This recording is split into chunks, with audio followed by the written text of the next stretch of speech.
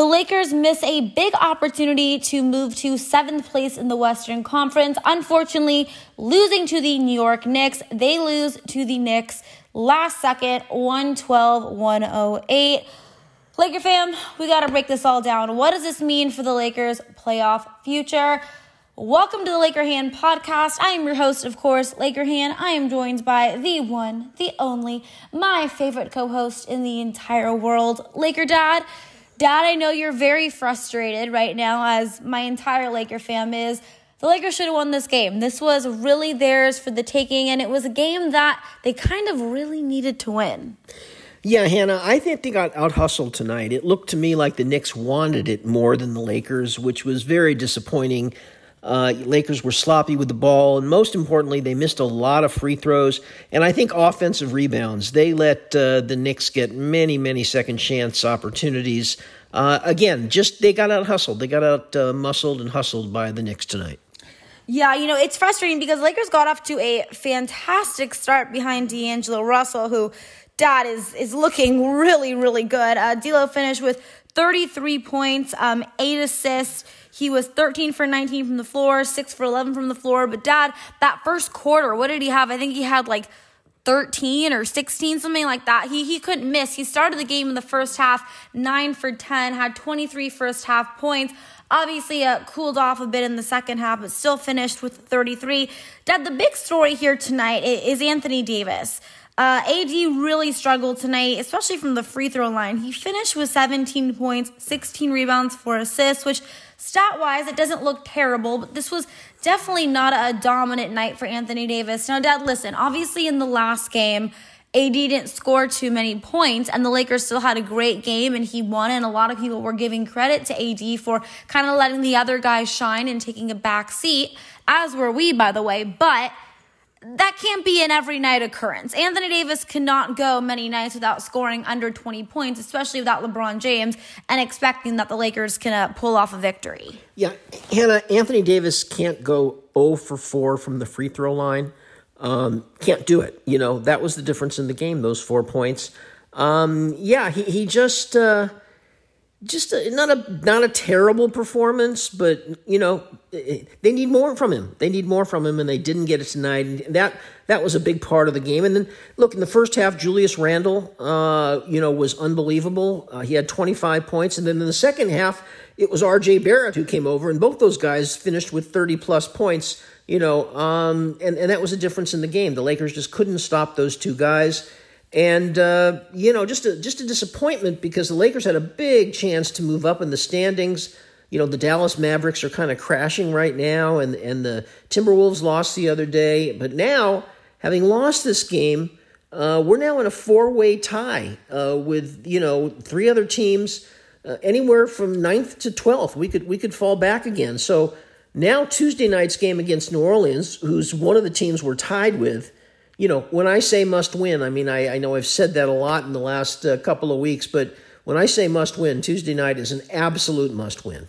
Yeah, Dad, why I find this game so frustrating is because the Lakers, like I said, they really should have won this game. They had a lead in the fourth quarter. We let it slip away. We crawled back into it with 19 seconds left. Dennis Schroeder made a layup. And it was the weirdest thing, Dad. 19 seconds left. We were only down by 2. And the Lakers didn't call a timeout. They let 14 seconds go off the shot clock and finally realized, oh, wait, we have to foul these guys. And waited till the 5-second mark before they fouled. Then, of course, fouled Josh Hart. He's a good free throw shooter. He came down the line, knocked them both down as he knew he would. And then there was no more time for the Lakers to try to tie the game. What do you think happened? Do you think they didn't know that they had to foul? Do you think they thought they had a second chance to get a shot? Do you think they thought they had more time on the shot clock? I mean, what the heck happened? I don't think I've ever seen that before. I don't know, Hannah. They were trying to trap the guy with the ball. It didn't work out, and it was kind of a bonehead play. I don't know if the coach was screaming foul, foul, foul. He certainly should have been if he wasn't. We were definitely screaming foul, foul, foul. Here, I don't know how they didn't hear us from crypto. We were screaming it pretty darn loud. Yeah, I just feel that the Lakers, got out hustled tonight. It looked to me like the Knicks just played harder, wanted it more, and that's disappointing. At this time of the season, this game could have been so big for the Lakers. They got to go out on the road now for a 2-game trip. they needed to win this game tonight. They would have been in such great shape if they had won this game tonight. Now we're right back into the pack, and we're struggling and fighting our way out of a real logjam in the West. Yeah, it's definitely upsetting because the Lakers were, really coming on hot. They were on a little win streak. The entire NBA was saying, they're the team to beat. We looked exciting. And don't get me wrong, Dad. Obviously, this was a loss, but there were some exciting times, Dad. I mean, this is a good Laker team. We can't completely discredit them. I know on Twitter, people are, so quick to just say they suck. Of course, one loss.